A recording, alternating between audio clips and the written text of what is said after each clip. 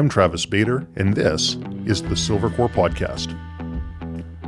Join me as I discuss matters related to hunting, fishing, and outdoor pursuits with the people and businesses that comprise the community. If you're new to Silvercore, be sure to check out our website, www.silvercore.ca, where you can learn more about courses, services, and products that we offer, as well as how you can join the Silvercore Club, which includes $10 million in North America-wide liability insurance to ensure you are properly covered during your outdoor adventures. This week's episode is brought to you by GearPack.ca. GearPack is a subscription-based mystery box and has partnered with some of the biggest brands in the business to bring you top-quality products delivered to your doorstep every month. Knives from Essie, Spyderco, SOG, and Kershaw, stoves, backpacks, watches, optics, and more. What's awesome is if you can show proof of a valid Silvercore Club membership, you receive 30% off your first order. Check out GearPack.ca for full details.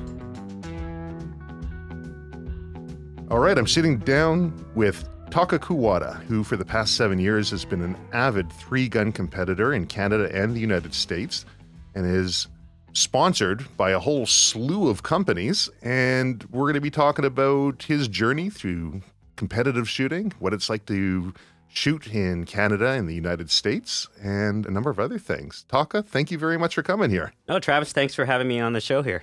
So, three-gun, tell me a bit about it. Three-gun is probably one of the most frustrating but also most rewarding sports that you could do. It consists of rifle, pistol, and shotgun. They have different divisions involved, but now I think it's in its 20th season now, there's more divisions, but the main three divisions are going to be open class, where you have all the optics that you need, bipods, anything goes, bags on your guns. You have your mag-fed shotguns, your carbine, and your open pistols. Then you got your TAC Ops division, which is going to be your tube-fed shotguns, a iron sight pistol, and then your standard carbine with a 1 to 6 times optic. Then you've got your limited, which is strictly going to be your bare bones of your pistol. Iron sights are just one times magnification for your optics, and a mag-fed or a pump shotgun.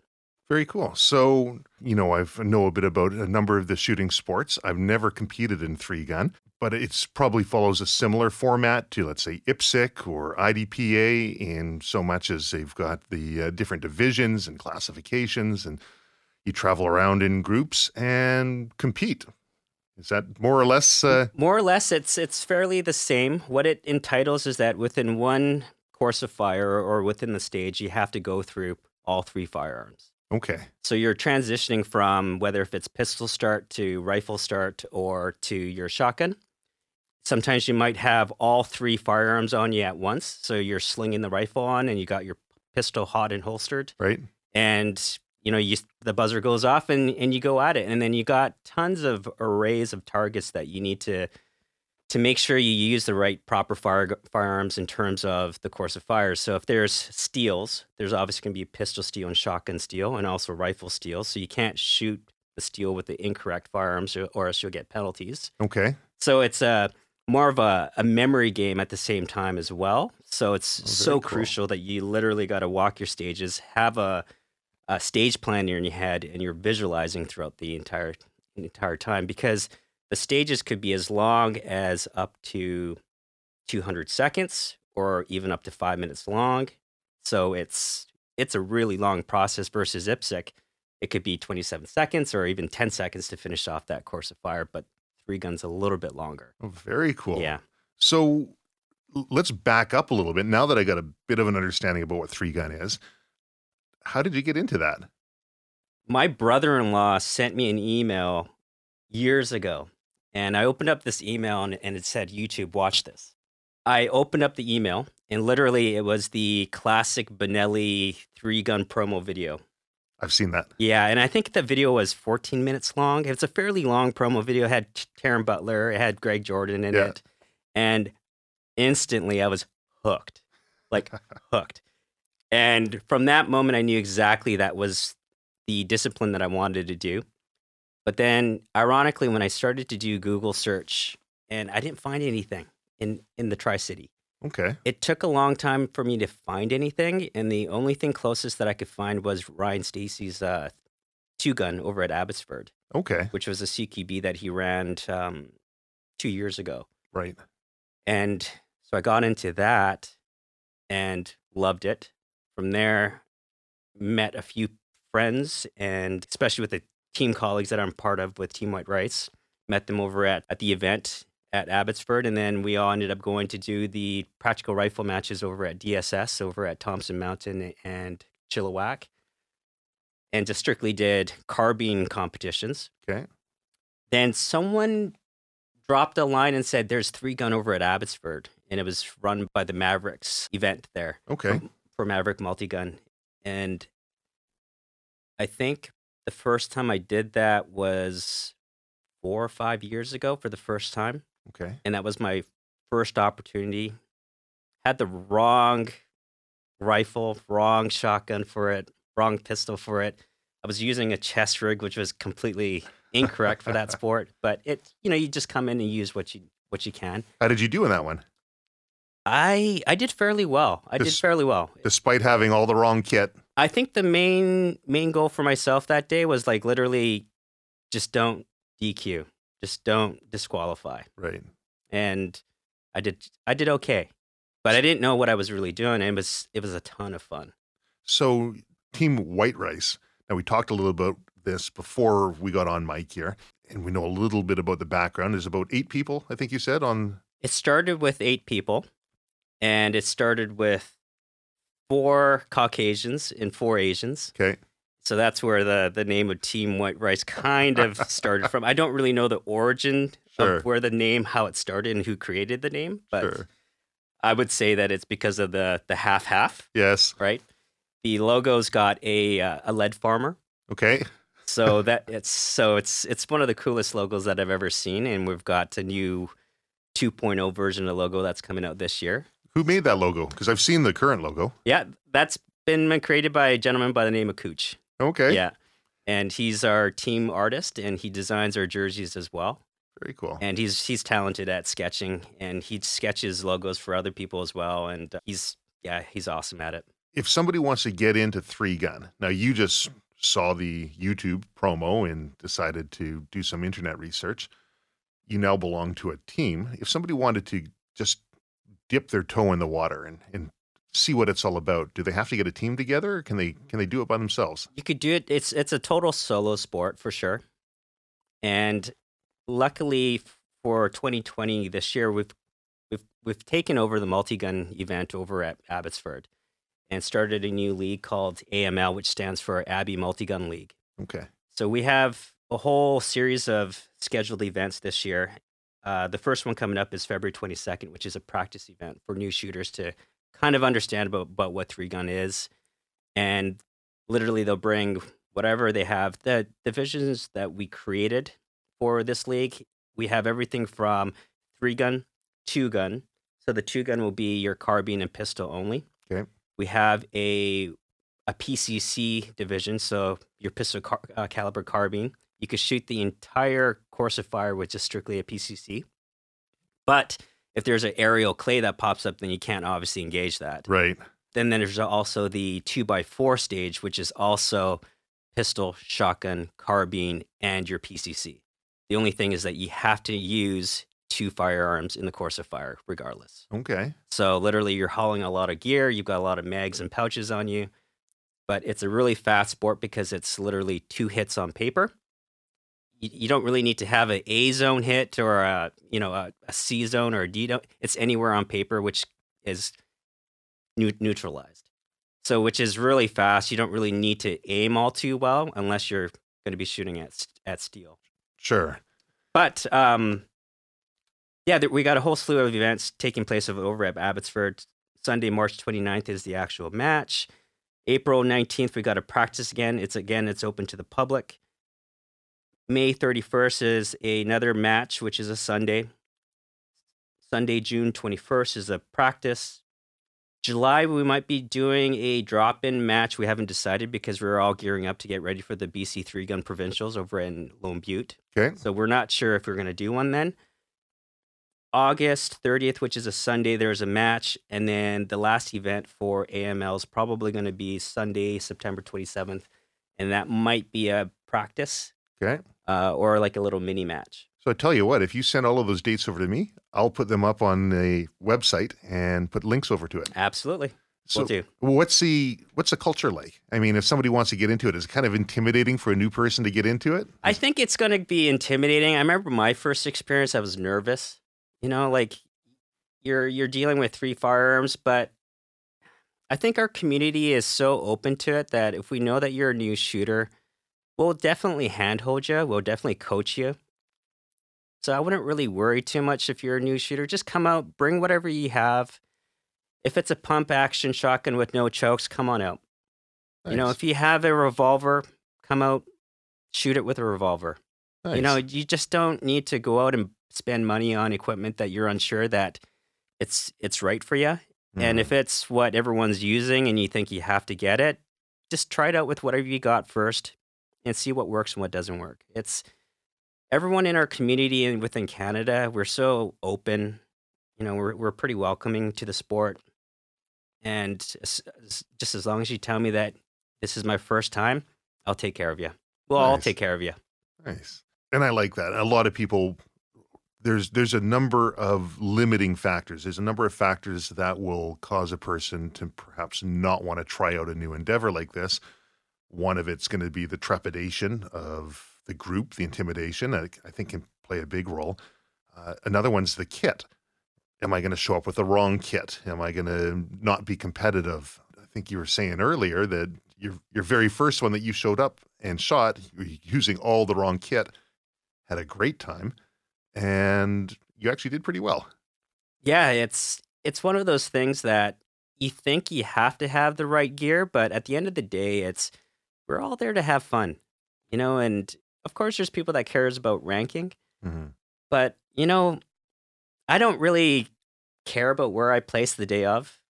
You know, I'm just there to shoot, enjoy myself, and I want to do well. But at the same time, I don't really want to get trapped by constantly looking at the scores after each stage that I shot. But again, this is more. I know I'm rambling at this point, but No, not at yeah, all. you know, like it's supposed to be fun at the end of the day. You know, come out, experience it. It's a ton of fun. Well, that looking at the scores one is an interesting one because we've had different people on the show here, and some people have to look at their scores, and you were saying you don't. I can't do it, Travis. I just can't. It's everyone that shoots with me, they know not to come up to me with the tablet or the scores and for me to sign off on it. My personality type, if I look at the score and if I know that I bombed it, I will take that negativity and I'll carry it on to the next stage. Right. And I have a tough time blocking that out of my head. So if I take that negativity to the next stage and when I'm on deck, then I know that, okay, I got to try harder or I got to try 110%. And I don't believe in that 110%. I believe in my 100% of what my current level ability is, because if I go beyond that, then I'm going into uncharted territories where I'm not familiar with shooting faster. Or reloading quicker, and I'm start fumbling with the magazine, and I drop it. So I want to be at a comfortable position where I know that I'm good at in terms of training wise, because that's what I train for. Right. But if I shoot in a way that I'm beyond my current level of ability, then that's where I will make mistakes. Other people might not be making the same mistakes, and they're okay with trying harder. But I just can't. That's just who I am. Well, let's talk about your training regime because something's obviously working and it's caught the eye of a number of companies who want to have their logo on your back. What do you do for training? Training wise, because I'm a young father with 2 kids, married as well. Congratulations. Thank you. It's it's tough to find time to do anything. You know, once the kids go to bed, then you kind of have that little window to unwind and relax. That's the time that I use to dry fire. Okay. My training works out to be 90% dry fire and 10% live fire, just because I don't have the luxury to be able to drive down to Abbotsford all the time to chuck lead all day. Right. So I have to dry fire it a lot. And dry fire I would do every single evening for about 45 minutes. Okay. Leading up to a match, if it's 7 days coming into a match, I'll dry fire 2 times a day. I'll wake up at 5:30 or 6 o'clock in the morning and I'll dry fire for about 15, 20 minutes. Then get ready for work, go to work, come back, put the kids to bed. Then I train again in the evening, 45 minutes. That's my training. After I'm done that match, I will literally take a break from dry fire and training completely for about 5 to 6 days, just Okay. because if I don't, I will start to burn out and I don't feel like doing it. And I don't ever want to get into that habit of, oh, do I have to train? Because for myself, if I train when I'm not motivated, then I start to practice bad habits. And that's the one thing I just don't want to do. Or just get into the motion of doing it and getting it done quickly because you just want to get it over with and you want to go sit on the couch and relax. And that's something I don't want to start doing either. So I have to take a break. And that's what they say. Practice doesn't make perfect. Perfect practice makes perfect. Exactly. Practice only makes permanent. And if you're doing something incorrectly, you're just ingraining that into your regime, into your mind. Yeah. So the dry fire portion of it, it's just not standing there and drawing the pistol and, pulling the trigger. For myself, I'm doing a lot of running movements. Okay. I'm lucky that I have a fairly big basement where there's no furniture involved, so I could literally lay props that I made, like a little mini VTAC board that I cut out, which is a little bit smaller. I've got stands. I've got targets pasted to the walls where my wife is frankly okay with that. The kids obviously have their toys in there as well, but they're all pushed to the side. I've used painter's tape to literally have starters boxes and shooting boxes. I have 2x4s that I cut out just to use as fault lines where I could stand on, so I could kind of get that feeling of what it feels like to stand on a fault line and lean and shoot. So I have a lot of props that way. I used to use a lot of the smaller targets, which it was great to work in a smaller size room, but now I just use the full size targets. So if I shoot them at just say 10 meters, it's what the actual size of the targets are. So if I shoot them even further, then the size of targets won't really change in my eyes and my view. Where those little 5-inch targets are always going to be small, so you're always thinking that you're taking a crack at them at 50 yards, Right, and right. you're not really getting that good depth of vision there. So I just train with the actual size targets. Now, looking at you, you don't look like the stereotypical average range user, the person. You're a fit guy, right? Looks like you've incorporate exercise into your training regime as well. Fitness is one of those things that it's, to me, I think, let me backtrack a little bit. I think Sure. that for shooting sports, whether if it's IPSC, IDPA, USPSA, multi-gun, it's a sport. Yeah, people say it's a game, but a game is no different from a basketball, baseball game. We're all athletes in many ways. And my belief is you just can't go to the range or just do dry fire and that's your training. I think strength conditioning is important because our firearms aren't heavy. Pistols aren't heavy. Pistols are heavy. Sure. Rifles are heavy, and then even these mag-fed shotguns are even heavier. Sure. So when you're struggling with holding that up to be able to shoot offhand, then, if you're not training, then literally you got the wobble of your sights, which could obviously affect you at 100 yards and whatnot, every movement that you take. So I think strength conditioning is extremely important when it comes to your biceps, triceps, shoulders, working on your core, sit-ups, leg lifts, because your core is extremely important. It attaches everything to you, your arms, your legs. What else is there? Cardio? Cardio is huge, keeping your heart rate down and keeping it down to 80, beats per minute versus having an amped up heart rate of 150 or whatever it is that when you're running around. Cardio is super important, especially when you're shooting multi-gun where the stages could be easily up to 200 seconds long. Stretching, I stretch every single night because basically you've done IPSC where you have to get into positions where you have to shoot below the barrier walls. Sure. Or, you want to feel nimble at the end of the day. Yeah. I've also gone into lengths where I would go onto YouTube and I watch videos about tennis players, basketball players, football players, 100-meter sprinters on how they train about how to get explosive sprints, Interesting. how they stop, like for running backs, how they literally cut corners left, right, and center and be able to move up, explosively. Mm-hmm. Tennis players, the same thing with their footwork. And I've put together a list of things that I do at home where it helps me. For sprinting, to be able to run quicker, I've learned about plyometrics. Mm-hmm. So there's tons of free videos on YouTube for plyometrics. Just type that in. There's tons of exercises when it comes to running mechanics. Box jumps, which is super explosive on your legs, and you can literally stop on a dime, sprint on a dime. It's a great workout to do, and I do that at home.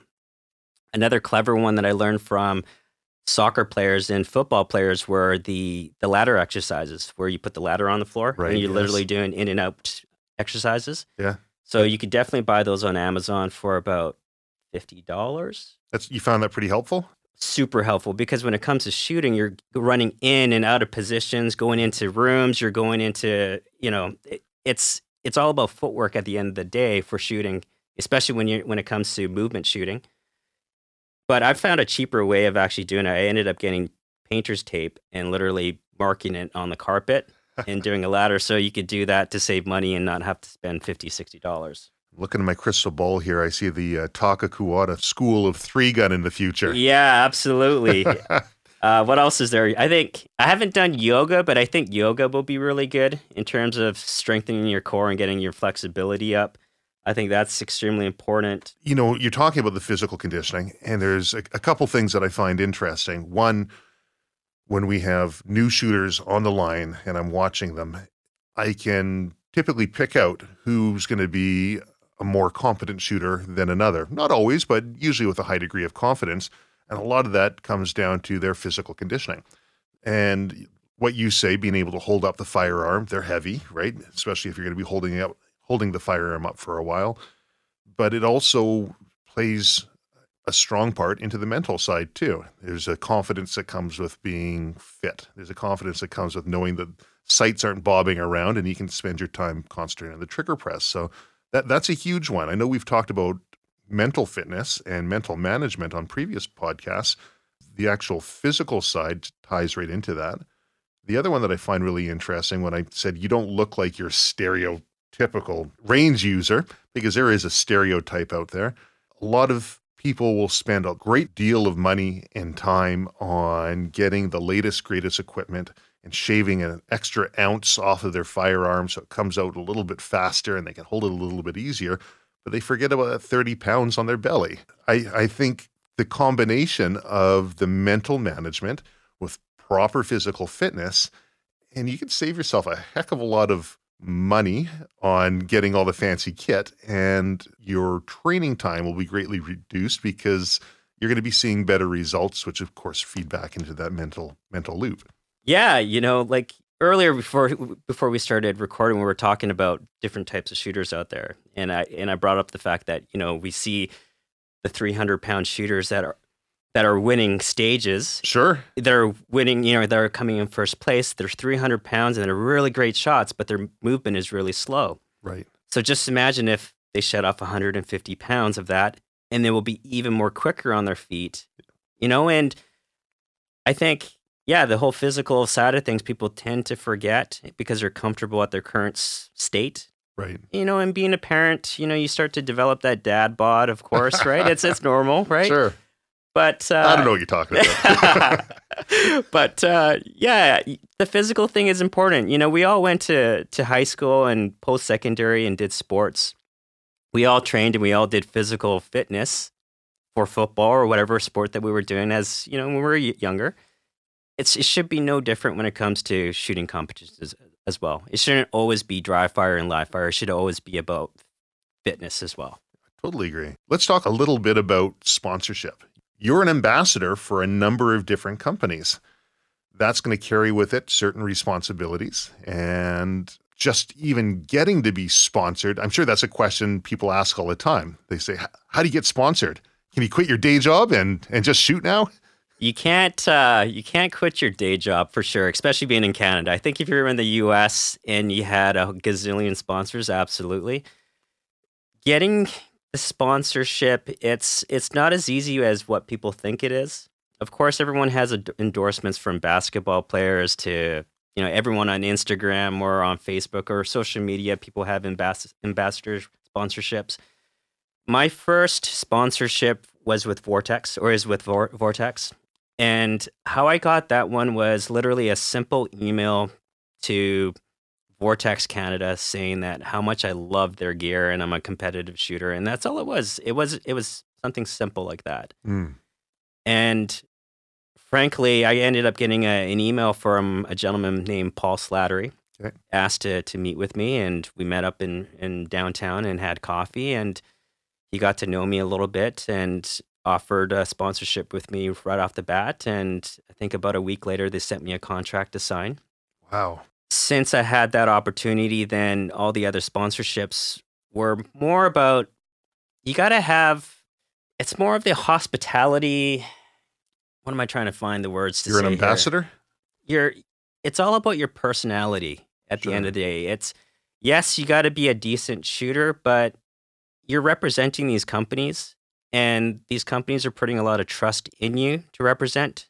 You have to be able to talk to people, have good people skills, know exactly what to talk about. You got to stay neutral when it comes to talking about these products, because a lot of people are diehard fans of maybe non-Vortex. They might be in love with Leupold, right? And you got to be neutral completely about it. And you can't really talk negative about other companies, because we're all in the same industry for a reason, and so I would never talk bad about a particular product. With a product that I currently use, it's, I'm sure they do have an equally decent product as well. And you're also the face of their company of wherever you're at in shooting at. So a lot of the times when you're a sponsored shooter, you're letting people touch your equipment, use your equipment, spending the time to talk to these people about, the brands that you represent as well too. Through social media, you get direct messages constantly about, hey, what's a great optic for hunting? What's a great optic for this competition? What red dot should I use for, this pistol competition? So it's not all about literally getting free gear or getting discounts on gear. It's a lot of work where you're the face of the company and making sure that you're directing people to purchase these products, so the companies that you represent are getting a decent ROI on you. Of course. You put together a business case for them. If they're going to invest in you, they've got to see some. Absolutely. You have to be open to talk to people. You just can't be shy and hide out in the corner. And for myself, I've never really been that type where it's easy for me to approach people, and especially if it's a new shooter, I love talking to new shooters, and I could literally tell them, okay, I see you're struggling with your rifle, use my rifle. And they get to use the products that I'm representing, from Odin Works to Vortex to, products from Reliable Guns, DS Tact. Sorry, I'm plugging a lot of companies That's in. Fine. Hey, we'll throw them up in here. That's fine. And they get to try that. And once they get to try it and they like it, then hopefully they'll go out to the stores and start purchasing them. On the sponsorship side, you say people look at it and say, wow, must be neat to get some free kit. What I think a lot of people don't truly understand is that nothing is free. And in order to put together a business case for a sponsor, not only do you have to be working hard at your game in the sport, you've talked about the people skills, but there's a lot within the brand that doing some research and putting together, having product knowledge, which might be completely outside of the sport that you're in, is going to take effort from an individual. Definitely. You gotta know all the products inside and out of those catalogs.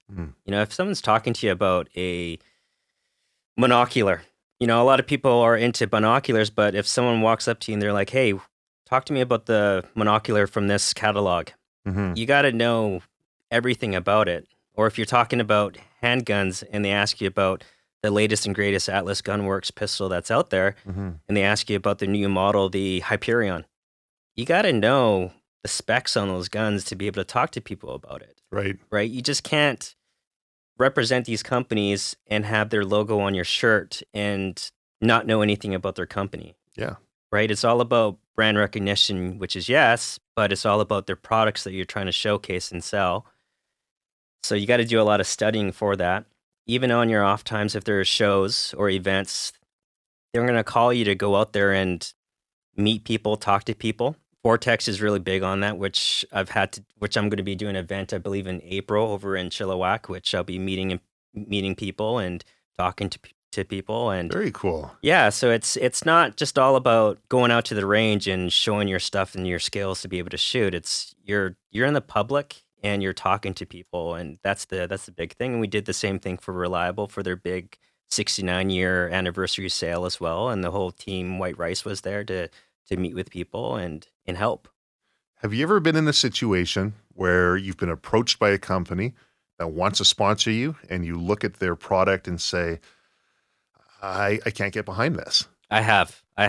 There's a couple companies that has approached me about it. Even another company that approached me 2 nights ago through email and said, "Hey, I want to send you some free stuff." And I'm not in it to get free gear. Mm-hmm. And especially if it's something that I won't find the value, or if I don't have passion for it, I won't waste my time and I won't waste the company's time.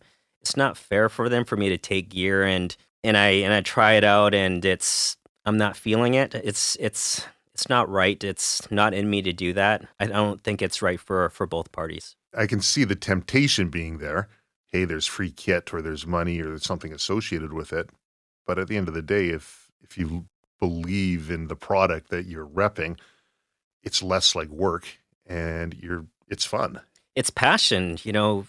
The companies that I represent, I physically would use even if I wasn't sponsored by them. So it's really natural and it's easy for me to direct people to certain stores that I represent, because I will go there regardless. If I need a jacket or pants from 511, yeah, the first place I'll tell people to go is DS Tactical, because I will go there regardless if I wasn't sponsored by them. So it's so natural for me to just to take them up on their sponsorship or their brand ambassadorship, and it's a win-win. It's a lot easier for you to do it that way.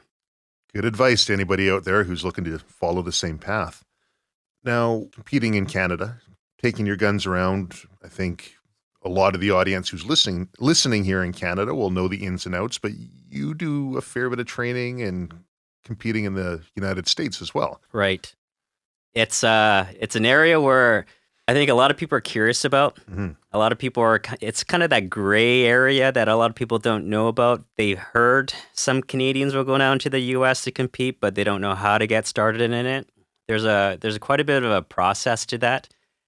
For my first time, I went down to the US because the 3-gun competition in our Tri-City was kind of going to a droughty stage and there wasn't a whole lot happening. So I ended up doing a little bit more research and found out that the 3-gun nation was at Custer in Washington and Blaine there. And Blaine's only about 10, 15 minutes south of the border. Super close. Super close. So I started to kind of do my research and started to kind of figure out how do I get across there. And I knew there were some Canadians that were going down there, and the two people that kind of came out in my little research was a guy by the name of Sam, Okay. and another gentleman by the name of Curtis, and those two guys were the guys that I know that were diehard 3-gun shooters.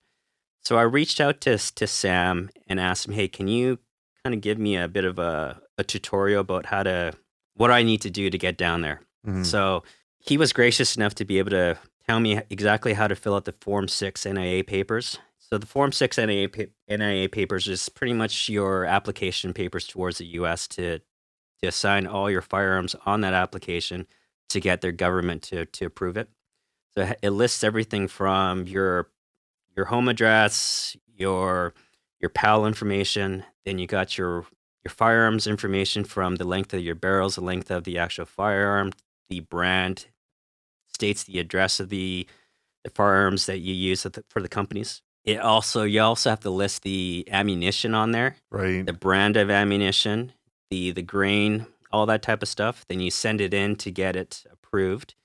It does say that for you to fax it, but never fax it. My tip to listeners today is to email it. And if you have any questions, I'll give the email address to Travis. The problem that I found with faxing it is that it doesn't print well on their end. So when they print it, it's not as sharp and clear. So when they print that off and they're reading through all the information, and especially if you are handwriting everything, it comes out even more warped. So if they do approve it, then they sign it, they scan it again, and they send it back to you, and then you got to print it, and then so the resolution is getting worse and worse and worse. Got it. So I recommend to email it so you're not having to print it and all that stuff. And then when you come across the border, you've got a piece of paperwork that you can show the border officer. It's legible. Yeah, exactly. So even without handwriting it, I would just literally use Adobe PDF editor, and I'll type everything in so it's clear. Another good tip. Yeah. I'm not the most cleanest writer ever, so that's why I should type everything out. And then instead of me printing it out to sign it, I will actually do the Adobe PDF signature on it. Right. So I don't have to print it, scan it, and then send it over out to the US for that. So everything's crystal clear for them. And then I get it back from them, and it's clear. I print it. I'll leave it into a book. That's another thing that what new shooters should do when they're coming to the US is have all your information in a 1-inch binder with clear plastic pages. I will literally have everything from invitation letters for the clubs that I'm going to. So if it's Marysville or over at Custer, I have all the invites letters in there. Make sure you have your calendars of the event matches in there because that's what they will ask to see the schedules.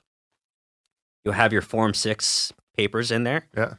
Then I will have the registrations for all the firearms if they're restricted. Sure. All that information will be in there. What else am I missing? I'll also have the memberships for restricted. So if you're a Silver Corps member, print that out, put it inside the book. You need an invitation as well in the States, don't you? Yeah. So before you actually do fill out the Form 6, you got to get an invitation from the club that you will like to compete. I heard a rumor that you're able to still submit your Form 6 without an invitation letter. I heard that it's doable, but I've always sent it with the invitation. So here's what I heard on that one. Either invitation letter to an event or a hunting license in the States. And at one point in time, people were doing the Alaska hunting license because it was, I think, free. I think it was free or $10 or something dirt cheap. And then they'd cross into Washington with their Alaska hunting license, which to me would have people scratching their head a little bit. Right. Like, what are you doing down here if your hunting license is up there? I agree with you. Get the proper invitation, go across the border. Last thing you want to do is be denied entry. What's harder, going into the States or coming back into Canada? I think coming back into Canada it's a little tougher. Isn't that funny? Yeah, it's a little tougher. Regardless, when I do go into the States, I do get called into secondary most of the time. Sure. But when I get called into secondary in the Canadian side, there's been times that I've been in there for an hour and a half. Yeah. And I'll get into that a little bit later about why I got called in there for an hour and a half. But, yeah. Let's talk about it now. Okay, let's talk about it. So what I'm going to tell you as a tip is that make sure you pack your trunk or your car perfectly with your firearms. So what happened was that I got called into secondary, and then the CBSA border agent went to my car to look at my serial numbers for my firearms to make sure that they match with the paperwork inside the binder. So I'm sitting there for an hour and a half, just twiddling my thumb. And I'm looking out at the parking lot thinking, what are they doing? But they're not taking contents out of my car. They're just literally looking at the trunk. And you can see that the firearms are coming out of the bags and whatnot. And an hour and a half later, they come out and they approach me and they ask, where's your pistol? And I go, it's inside the rifle bag inside of a sleeve. Right. And I have a Voodoo Tactical rifle bag, a 3-gun bag, which it has an internal pistol sleeve inside of it. They didn't know that it was stuffed in there. So this entire time, they were looking throughout my trunk for this pistol. So to make the long story short, pack your guns so they're visually apparent that they're there, so you're not stuck there for such a long period of time. So I will literally pack my trunk in reverse of how I load it. So making sure that the firearms are right at the edge, making sure that they're all in one bag, but I'll have a pistol pouch that goes inside my rifle bag. So when they unzip everything, they'll see my shotgun right there, my rifle there, and then, there's a beautiful pistol pouch that's all combined together right there. Yeah, I love it. Yeah, and then you have your ammo, which is probably right to the side, and they can see that it's all there, locked up. Mm. Your trigger guard's on there, whatnot, and it's going to save you a lot of time. Can you go across Nexus? What you can do is, I've got my Nexus card, and what I do is you can't cross Nexus with your firearms, but I do use my Nexus card to go through the regular lines. Right. And the reason why I do that is because I've been double screened for Nexus, so they kind of have that trust in me. And the beauty of Nexus too is that when you do get called in for secondary, you go through the Nexus line and to be able to bypass the wait if there is a wait in the lineup. Now, I did hear from a friend that he tried doing that and was told that he can't use a Nexus card inside secondary for the line. But I guess it might be case by case, who you see at the as your CBSA. So, sure. Yeah, it's funny. Yeah, I remember, I guess it was pre 9/11, late teens, early 20s, and heading across a border in an old beat up Ford F-250 pickup truck, and that thing rarely wanted to start, and I had a little baton that I used to whack the starter to get it going, and otherwise I'd have to make sure I parked on a hill to get the thing rolling and roll start it. And I'm crossing with another fellow, and he was went on to be the owner of one of the local gun stores around here. Mm-hmm. And we're going into the States. I forget what we're doing down there, but they asked me, what's the purpose of the trip and where are you from? And they look over at him and they say, I think it was, have you ever been to the States before? And he says nothing. And then he takes a cigarette out and he puts it up and he lights it. I'm like, what are you doing smoking in my vehicle, right? Takes a big drag, looks over at the border officer and says, nope. And then, oh, wait, no. When I was a kid, we went to Disneyland. That's in the States, right? Wait. He starts going through this. Officer says, get over. You're in secondary. So we go in. They go through the whole vehicle. And I'm like, what's taking them so long? And they come back and call me up. I'm like, you're in a lot of trouble. I'm like, what do you mean? What are you doing? You've got a baton. Oh, no. This baton, I use it for whacking the starter and trying to get it going. Okay, we'll buy that. But you've got ammunition in your vehicle. What? What do you mean? And I guess he had ammunition in one of his pockets, and so he explains what's going on. And okay, we'll buy that, but there's a gun in your vehicle. And my heart sunk at first, and I'm like, and then I got all excited. I'm like, all my guns are accounted for. I've got an extra gun. I'm like, what is this? There was a starter pistol that was in the first aid kit that I had with, it was Launch's Bear Bangers up. There's no Bear Bangers, there's no blanks, there's nothing else. And anyways, after a stern talking to, sent us back. We came back in half an hour later after we dropped everything off. Now that was pre 9/11. Now I think that there would be a much longer wait and you might have more difficulty getting into the States. So your idea of doing a proper pack of the trunk, as well as let's do a sweep of that vehicle and make sure that we don't have any, you're saying the ammo's got to be listed on the form. Mm-hmm. Maybe there's ammo that's you're using federal and that's listed on the form, but you had some spear ammunition as well. Make sure you do a proper sweep because it's pretty easy to do. Yeah, definitely. And, if you are filling out the Form 6, you might want to buy case lots of the ammo because there are going to be times that there's droughts of the certain types of ammo. Right. And if you're crossing the border and you're using, for example, say Blazer, and you've got something else that's listed on the form, they could potentially reject you for that. Right. Because you've listed something and declared something on paper that this is what you're bringing into the U.S. for. So if you're a reloader for rifle and pistol, then that's no problem. You could use any type of head stamp on your brass whatsoever, and they don't care. But okay, yeah, but I've heard that there are quite a few people that has been rejected because they brought the wrong type of ammo that wasn't the perfect match on their paperwork. Okay, yeah, interesting. But I wouldn't really, if you're interested in crossing the border and it's your first time, I know it's scary coming across the border with firearms, and it's always about gun control. Going back and forth the border, it's what they do, but just be honest with them, just be brutally honest. They ask you about, hey, what are you coming down into the U.S. for? And I blatantly just tell them, I'm here for a shooting competition. Then they look at me with their eyes wide open. And they ask, so you have guns in the car? I go, yes. They ask how many? I go, 3, and then their eyes get even bigger. And it's funny if it's a rookie that's in the booth, because they don't really know how to handle that at that point. Yeah. So just stay natural. Just show them your Form 6 papers, everything that's in your binder, versus having it folded up, 4 times, and you pull it out of your pocket and you look a little shady with your paperwork.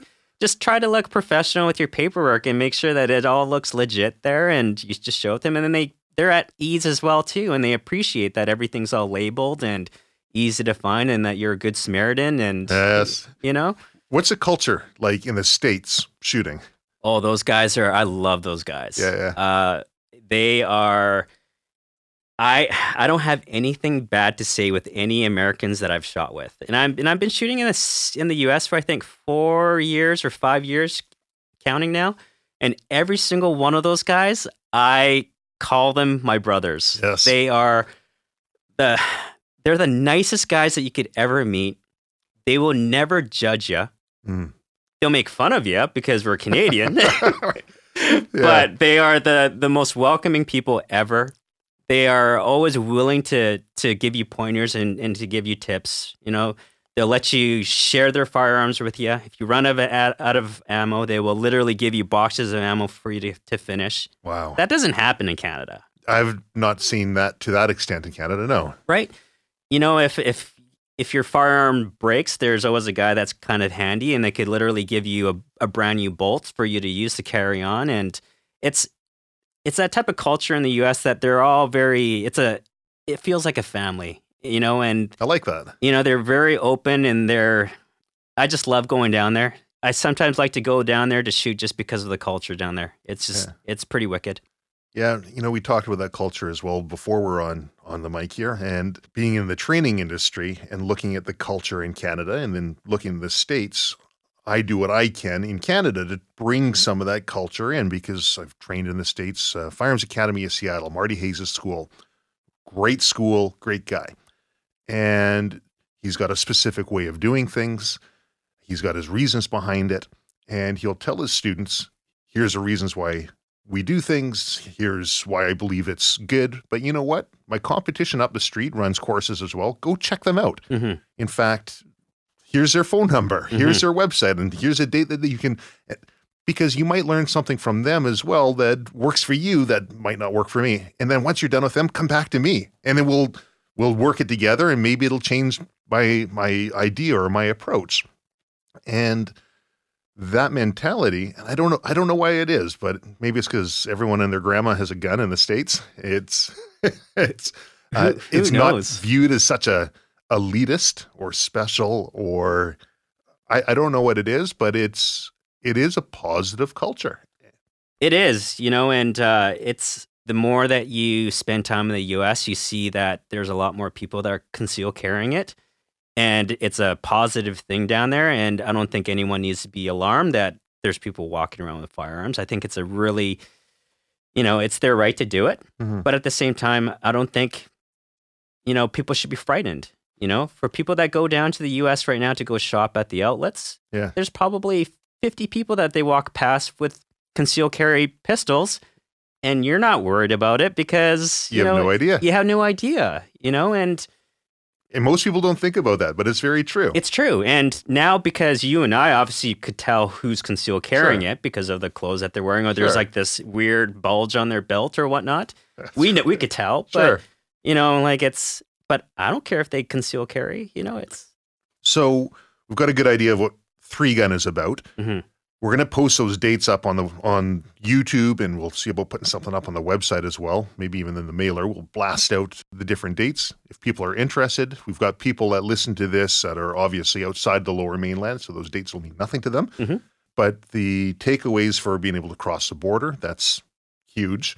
The getting into 3Gun, knowing how to at least find it. I guess 3Gun's doing a better job of promoting and advertising themselves than they were 7 years ago when you were getting into it. Mm-hmm.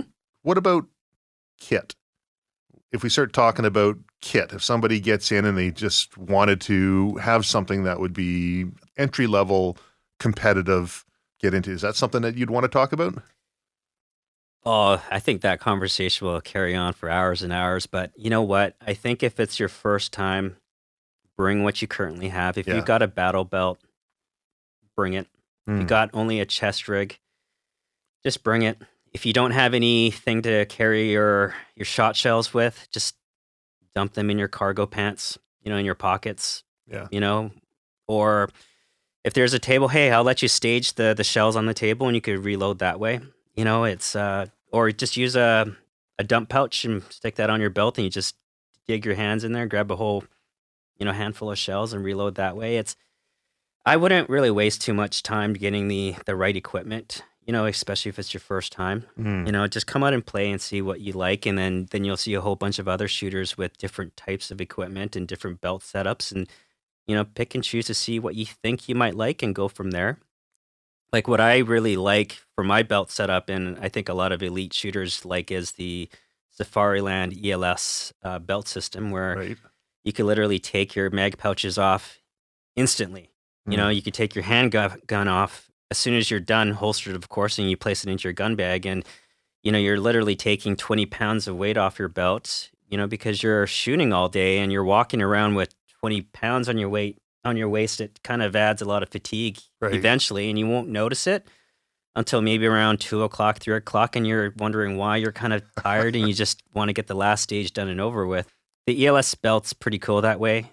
The other thing too is that for a 3-gun, the stages are never all the same. So if there's a prone stage where you got to lie down and you got all these shot shells on you, pistol mags, rifle mags on you, Good point. you got to move those pistol pouches to the back now so you could actually go prone comfortable, Right. right? So that's what the ELS belt system's really good for. And I think Blade Tech and all the other companies have their own different styles of quick release attachments Right. these days, but I like that. Holster, I think, is one of the more important things, where instead of using like a IPSC or speed style holster, you got to have something with a level 3 or with a hood on it where your Mhm. gun doesn't fall out because you are running with a pistol on your hip. Mm-hmm. So I think that's pretty important, making sure that the trigger is actually covered and there's a hood. In terms of the number of mag pouches that you need for pistol wise, I think you should be safe with 3, but have 4 just in case if it's a high pistol count stage. Sure.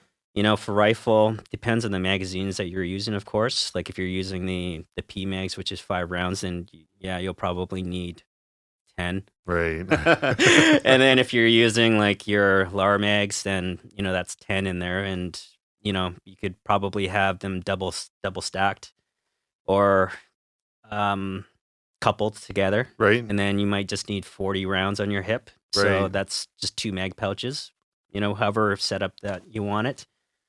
And then for your shotgun, it's probably safe for you to have maybe 18 shells on you, just to be on the safe side. And you're saying just dump them in your cargo pocket if you don't have. Obviously, preferable to have. Yeah, it's preferable to have your like Shell a chest holder. rig shell caddies, of Yeah. course. Invictus Practical, TACOM sells them. Safariland has their new design for that. So there's a lot of companies out there that make shell caddies now. And if you're curious, then feel free to direct message me or direct message any of the guys on T Mart Rice on their Instagram page and ask, hey, what's the best caddy that we like to use? And then, we'll tell you. So, what's your favorite thing about 3-gun? That it's constantly different. I like the fact that the stages are really complex.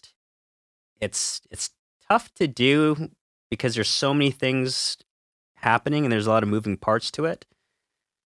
But I like the fact that they will incorporate long range in there if the range allows it to.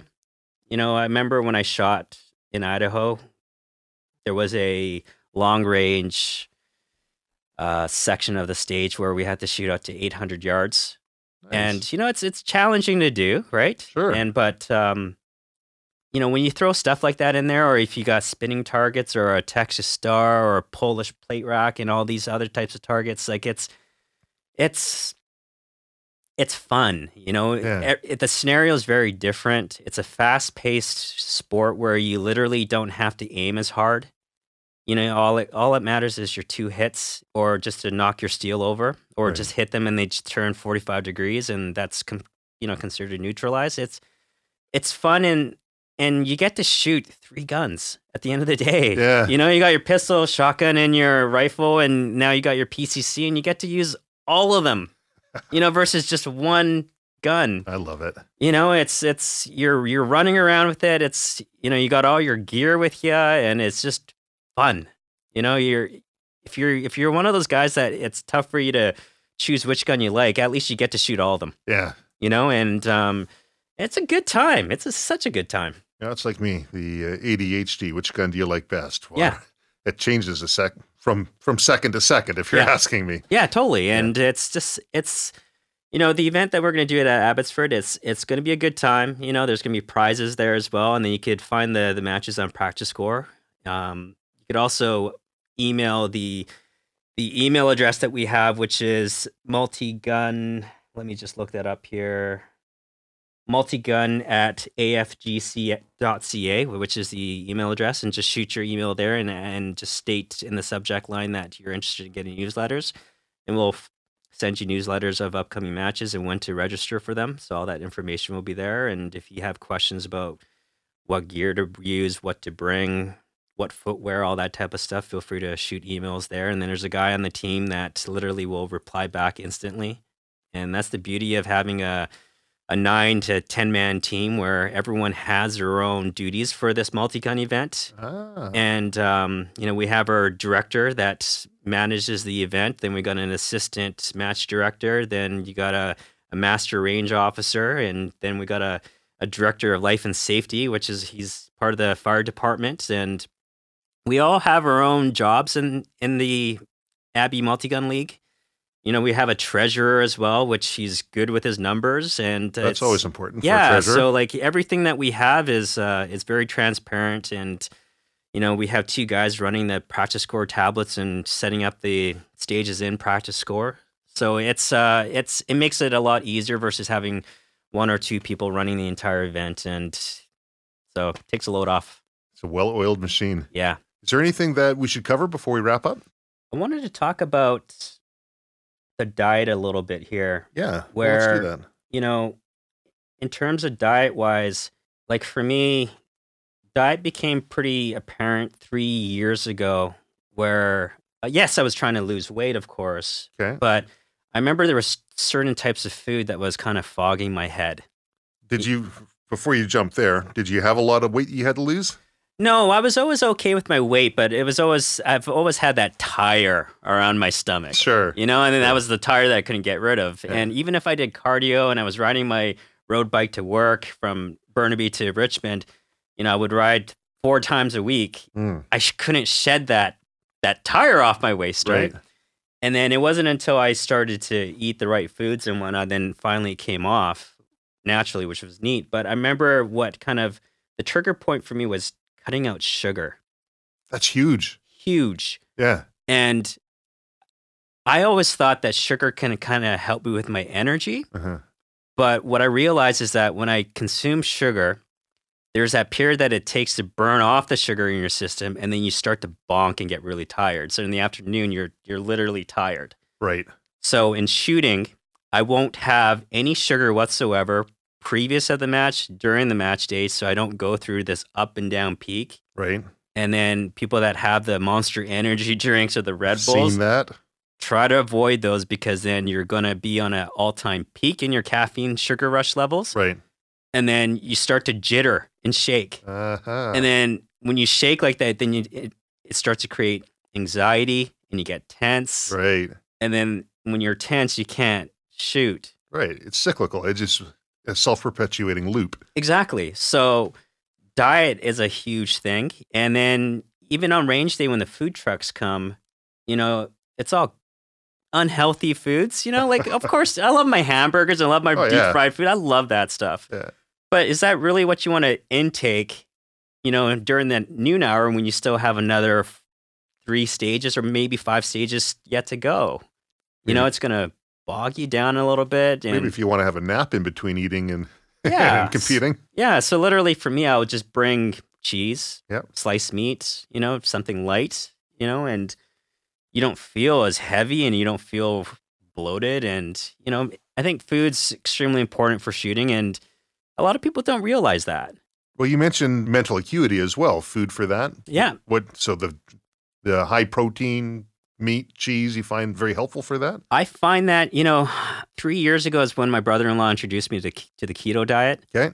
And I know there's all this hoopla and Sure. people have their opinions about it sucks. It's, it's great. Yeah. It's worked for me. Yeah. I love it how I have this energy, and I love it how my mind's not as foggy all the time. Mm-hmm. Like, my wife appreciates it because I'm not constantly forgetting about dates for my kids to take them to swimming and whatnot, where I would always forget and have that daddy brain. Yeah.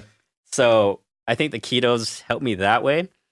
But the other thing that's kind of helped me too is that a friend of mine, which I call the doctor, Dr. S is Okay. who I will say, introduced me to the celery juice.